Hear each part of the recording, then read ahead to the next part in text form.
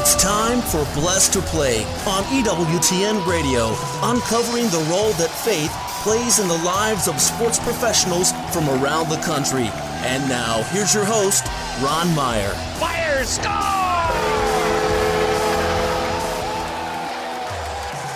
My guest today is Major League Baseball pitcher Brent Suter. He spent the better part of 7 seasons with the Milwaukee Brewers, and now, well, he'll be playing in Colorado for the Colorado Rockies and starting his journey there in the Mile High City. Brent, it's so great to have you on. Thanks, Ron. Yeah, thanks for having me. It's an honor to be on here. So you have a very interesting journey, and I think it's not conventional. You're sort of an anomaly because when you think of triple digits and pitchers throwing so hard, it seems like 100 is the new 90s. But you're very crafty, obviously, and there's been a number of terms associated with your pitching style, but it's been very effective. Talk about that as far as you graduated from Harvard and then you get drafted, but you're coming into the major leagues where there's a lot of emphasis on power pitching, and it's the sexy way of pitching. But you chose a different path. Yeah, no doubt. I threw harder in college, so it's funny. A bunch of my college teammates will see me pitch nowadays and be like, "What the heck happened?" My delivery is all hunched over. I'm not throwing as hard, but I'm throwing with weird movement. They're like, "What happened?" I was like, what happened was just experimentation and seeing what worked and what didn't. And I found out pretty early on in my pro career that I wasn't ever going to have the velocity, just pure velocity, to be able to blow it by guys with just straight, or vertical movement. So I realized I had to get a little something different going, and that's why I kind of started leaning over a little bit. It got me a little extra cut on my fastball, and I realized when I was able to throw a rising cutter, if you will, it was really kind of confusing the hitter. So been riding that pitch for the better part, like you said, of 7 seasons in the big leagues and parts of 11 seasons in the minor leagues, and then just kind of developing pitches off of that. My changeup was really a big pitch for me last year. Really working on the two-seam and slider this offseason to get weapons against lefties that work better than the cutter away from them, which sometimes runs into their barrel. So, it was just kind of a experimentation and trial and error thing, session and big old session in the minor leagues and major leagues of seeing what worked and what didn't. Now, as I mentioned, you're in the major leagues 7 seasons now. I think it's fair to call you a veteran. How much is it a cat and mouse game between you and the hitter at this point? You knowing their tendencies, they knowing your tendencies. How does that pan out in the course of a season? Yeah, for sure. And it's definitely with individual guys who've seen you a bunch. It's a cat and mouse game, trying to surprise them or show them new looks so they can't just sit on pitches in certain counts and certain situations. But really, kind of the more you play in the league, it becomes kind of a cat and mouse game of the league. You know what I mean? So this past year, it seemed like the league kind of caught up to my rise cutter. They started sitting on it a little bit up in the zone and started, maybe not necessarily barreling it, but they were getting hits with it, and it was kept on, getting runs scored. And I was like, well, I got to do something different. So I started going to the changeup more, and fortunately, I had developed it big time last off season, so it was ready to go. But I just had to throw it way more than I'd had previously, and so that was kind of like a big cat and mouse game with the league this year. And other stuff, throughout the course of my career has happened where it's, whether it's base running or them trying to tie me up, just trying to constantly get ahead of the curve, so to speak, with hitters and base runners, trying to mess up guys' timing on the base paths and at the plate. That's the name of pitching, and you're just trying to mess up their time and trying to create confusion and try to get some guys out. Blessed to Play, Ron Meyer. We're chatting today with Brent Suter. He's currently pitching for the Colorado Rockies. It'll be his first season for the Rockies. And talking about Colorado, it's not a pitcher's paradise, but I guess you could say Milwaukee wasn't either. But you had some experience pitching in the state. In fact, you pitched for the Colorado Springs Sky Sox, and you had a rather low ERA, Brent, I believe 3.50 over your stint with the Colorado Springs in AAA, and now you're still playing in the rarefied air this year. So is that how do you approach that? It's not intimidating, but it's not the ideal place to pitch in. Yeah, I credit Colorado Springs with kind of helping me get to the big leagues because I was able to put up some decent numbers, whereas a lot of guys around me were struggling. So it kind of helped separate me and from the pack, if you will. But I really found out that my cutter plays okay there. My cutter changeup combo plays okay there. So I was able to still maybe not have the strikeout numbers up there, but just trying to miss barrels, and I still was able to get some enough movement to get off guys' barrels. So I didn't get crushed by the high air effect. A lot of times guys with like big curveballs that rely on the spin catching the ball and really turning it down. That those guys kind of have to make some adjustments, but I've never been really a big overhand curveball guy. I've been more cutter, slider, change up, two seam. So it's a little bit better for me, if you will, but definitely it's a challenge regardless. You talk about sometimes you feel like you got the breaking ball just on time and it won't break for you, or you got sometimes it just won't catch with the rise on the four seam or the two seam. So it's definitely that and the physical aspect of it. Trying to catch your breath a little bit, maybe a little bit extra breath in between every pitch because the air is that much thinner, so it's just hard to recover. But it's certainly a good challenge, and I really have been welcomed with open arms by the Colorado Rockies and their fans, so I'm really excited to get going. Yeah, it's a good start for you out there in Denver. Well, let's talk about this journey. It's always interesting to me, the journey of an athlete, and your parents are both great athletes. Your dad played football at Penn State. I think your mom was a swimmer, and you went to Archbishop Moeller High School in Cincinnati. You've had a number of guests on who made in respective sports at the professional level who went to Moeller, including Jerry Faust, who was quite a legendary football coach at Moeller. But talk about the love for baseball. Where did that come? How did it build up in you? Were there other sports that you had a passion for? And how did baseball rise to the forefront? Yeah, I knew from an early age that baseball was a sport that just kind of connected with me. I loved it. It was always at least tied for my favorite sport, and certainly during baseball season was far and away my favorite sport. But when the other seasons were in session, football, basketball, you name it, I was always at least still had baseball up there as tied with number one. But I loved playing all sports growing up. I played football, basketball, baseball through middle school, and then played basketball and baseball through high school. And the decision to give up football was, a challenging one. I knew it wasn't a sport I loved. I liked it, but it was one of those like going to a new high school. No one else from my middle school went to Archbishop Moeller High School, so I was the new kid there, and it would have helped me socially, I think, playing football freshman year. But I just didn't have the love for the game that I would have needed to really give it my all, and I didn't feel that was right to the team or my teammates that I would have been on. So I decided to focus on basketball and baseball, and it ended up being a dream come true. I loved playing for both those programs. Both the coaches in those programs were amazing. I actually got to play for Coach Mike Cameron in his last year of coaching varsity baseball, and then Coach Tim Held, who took over and has done an incredible job since then for the baseball program. And then Coach Carl Kramer on the basketball side was just amazing. We won state my junior year, which was to date one of my favorite sports memories of all time. And just getting reaching to the top, something like that is so special. But yeah, it was definitely baseball, at least tied for number one my whole life.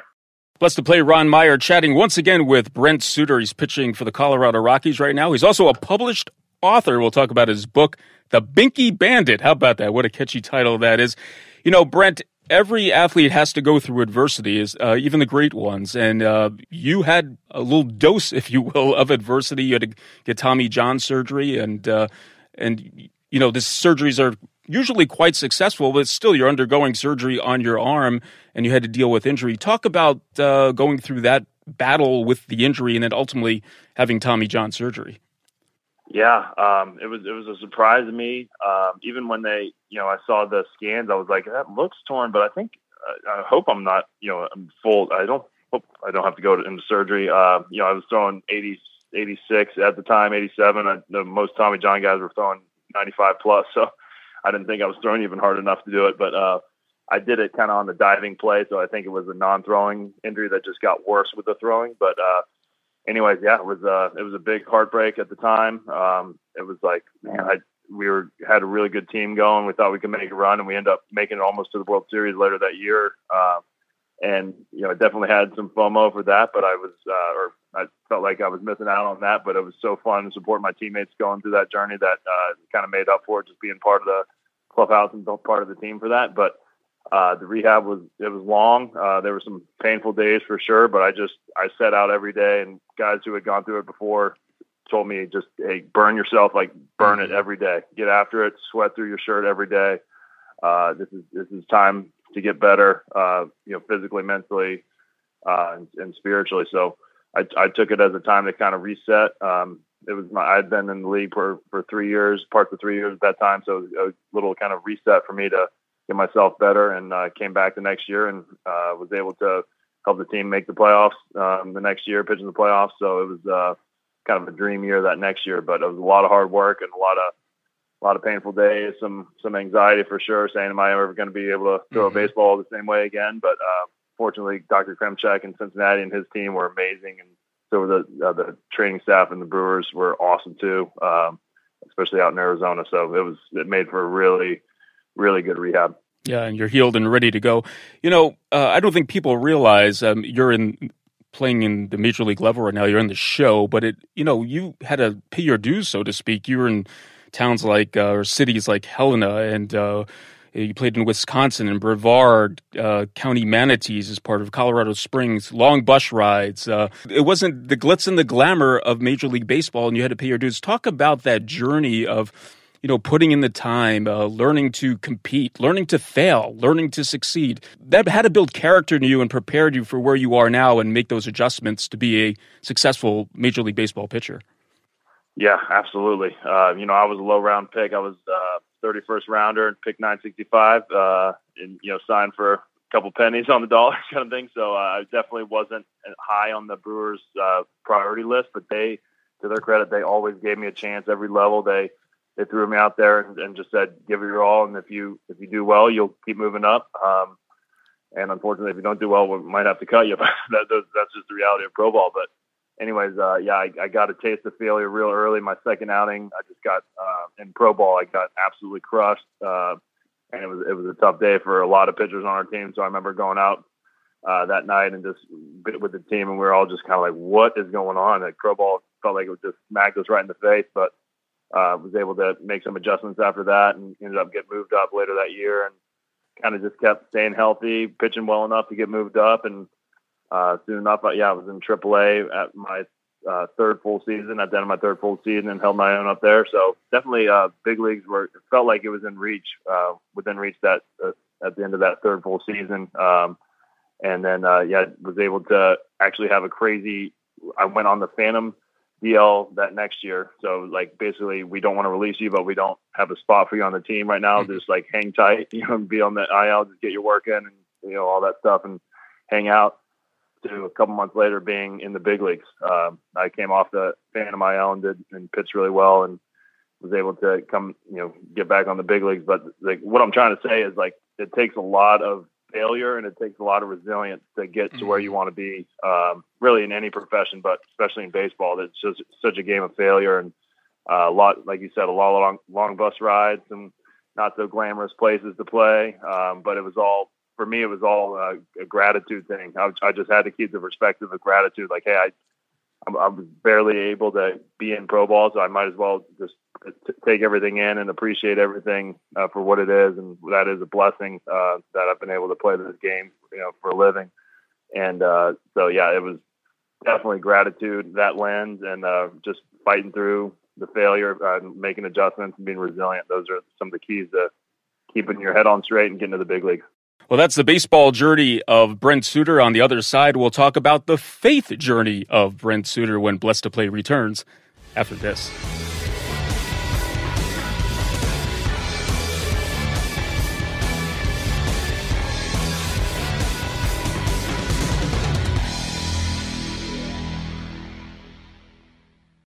No one does Catholic radio the world over. Women Made New. The Bear Wozniak Adventure. Like EWTN.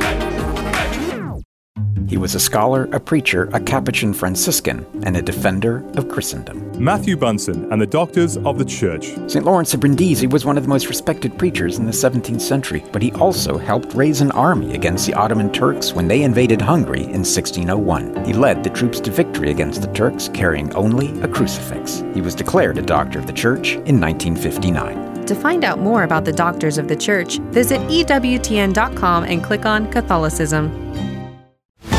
EWTN, the Global Catholic Network.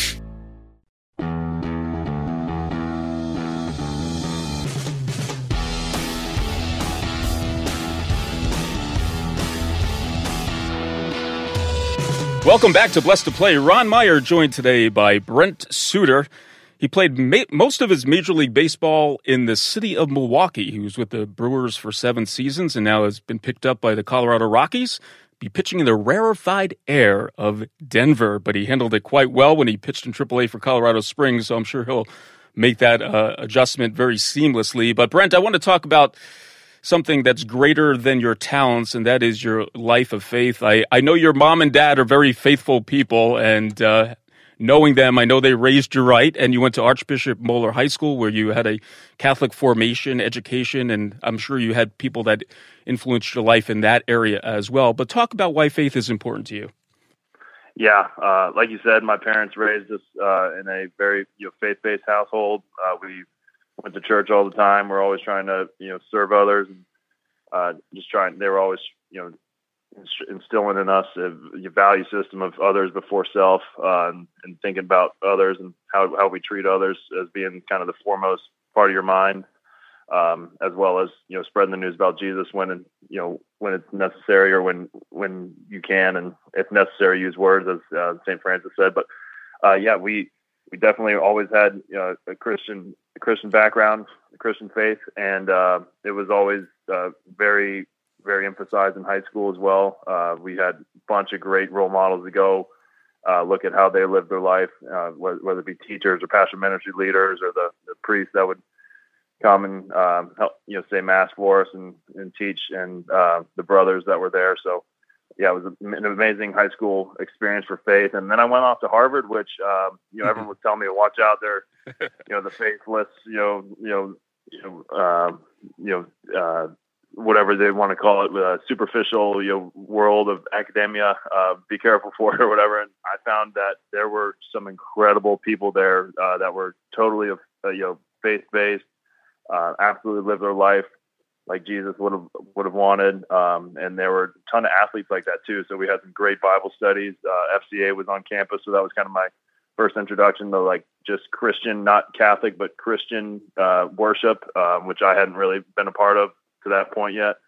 And so that was a really, really great experience for me, being a part of FCA and being Athletes in Action and so many organizations that were active on campus, and the Catholic ministry that was on campus was really powerful and really strong. So had some great faith formation going on in college as well.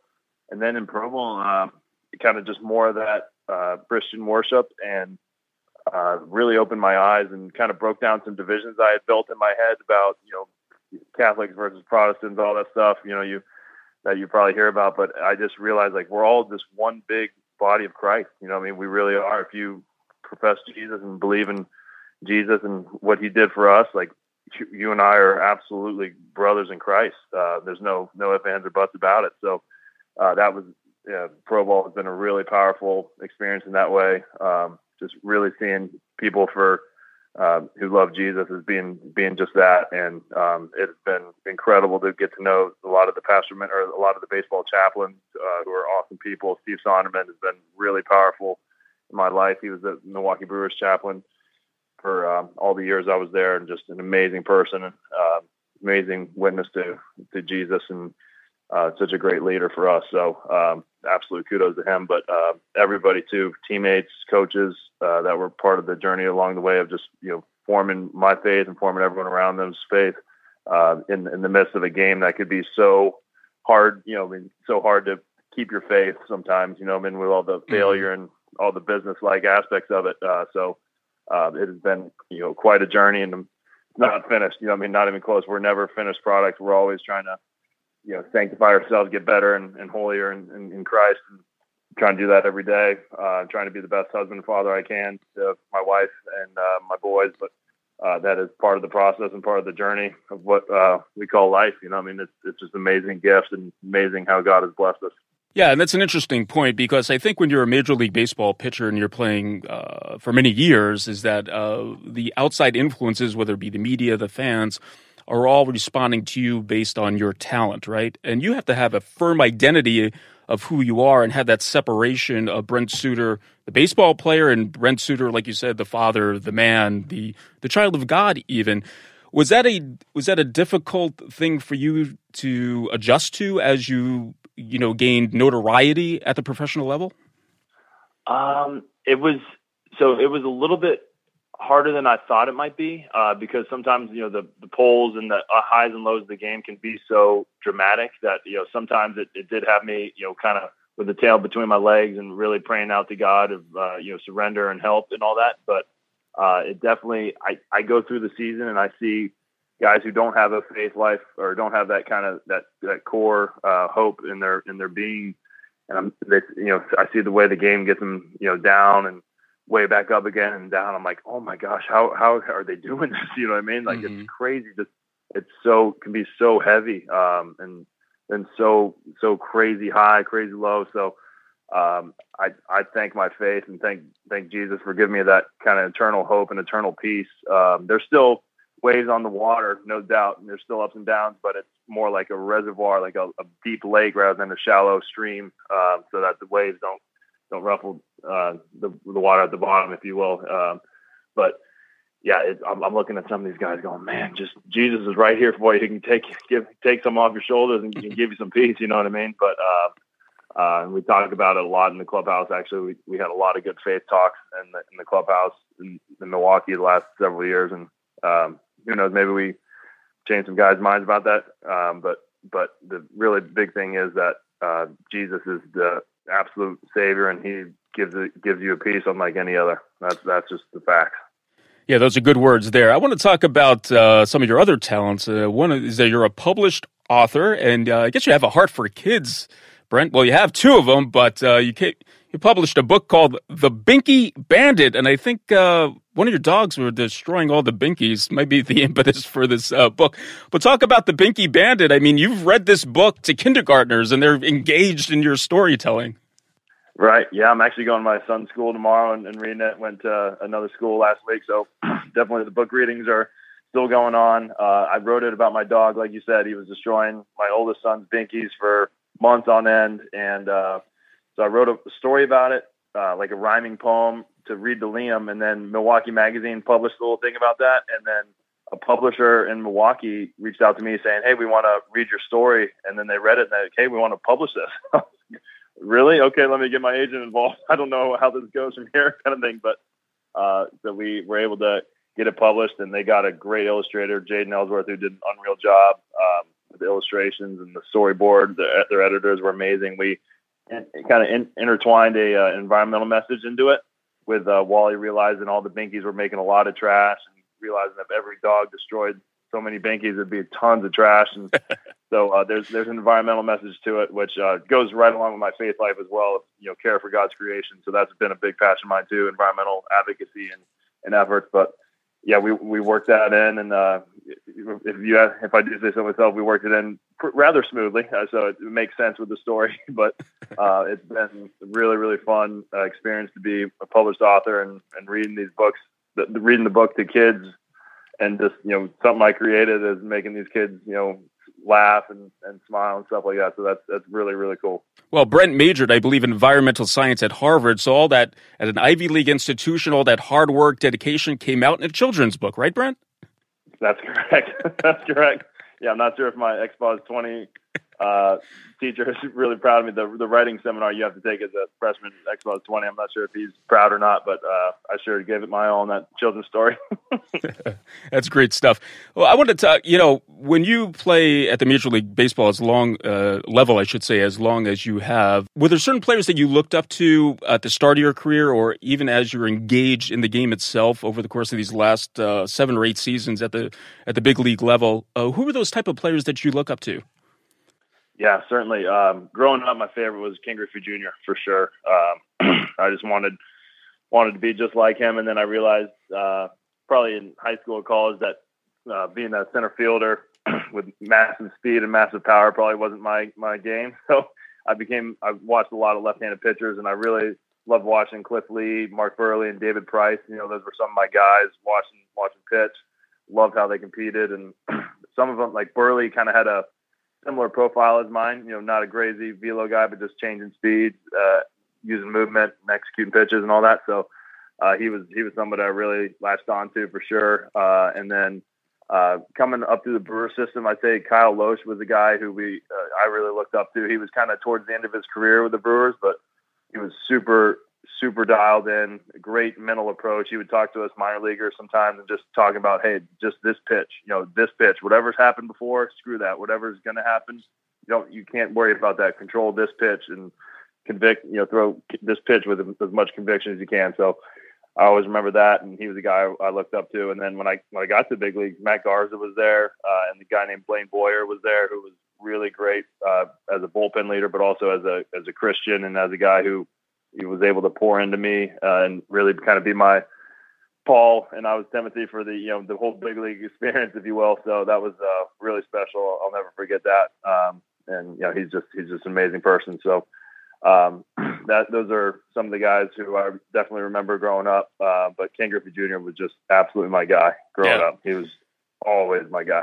Yeah, Hall of Famer, quite a player, and right there in Cincinnati where he made it his hometown. When Brent Suter has been our guest, quite a pitcher, folks, definitely a talented individual, but he has more aspirations than just his talent on the baseball field, a very character-driven athlete based on faith. And also the published author of a book called The Binky Bandit. If you want a copy, just go on to Amazon. A little kid who could use one? Hey, there you go. Read him, The Binky Bandit. Brent, thanks so much. I do appreciate the time. It's been a joy following your career back when it was in A-ball. I'm glad you're doing well at the Major League Baseball. Thank you for sharing your story right here on Blessed to Play. All right. Thanks, Ron. Thanks for having me. It's been a blast. Hey, Blessed to Play fans, check us out on the web at blessedtoplay.com. That's blessed2play.com. You can like us on Facebook. Hit us up on Twitter at Blessed to Play. For Brent Suter, I'm Ron Meyer. We'll catch you next time right here on Blessed to Play. You've been listening to Blessed to Play with host Ron Meyer on the EWTN Global Catholic Network. If you have a question or comment about today's show, feel free to email us at info@blessedtoplay.com. That's blessed, 2, play.com. You can also connect with the show on the web at www.blessedtoplay.com. Again, that's blessed, 2, play.com. Join us again next time for Blessed to Play on the EWTN Global Catholic Network.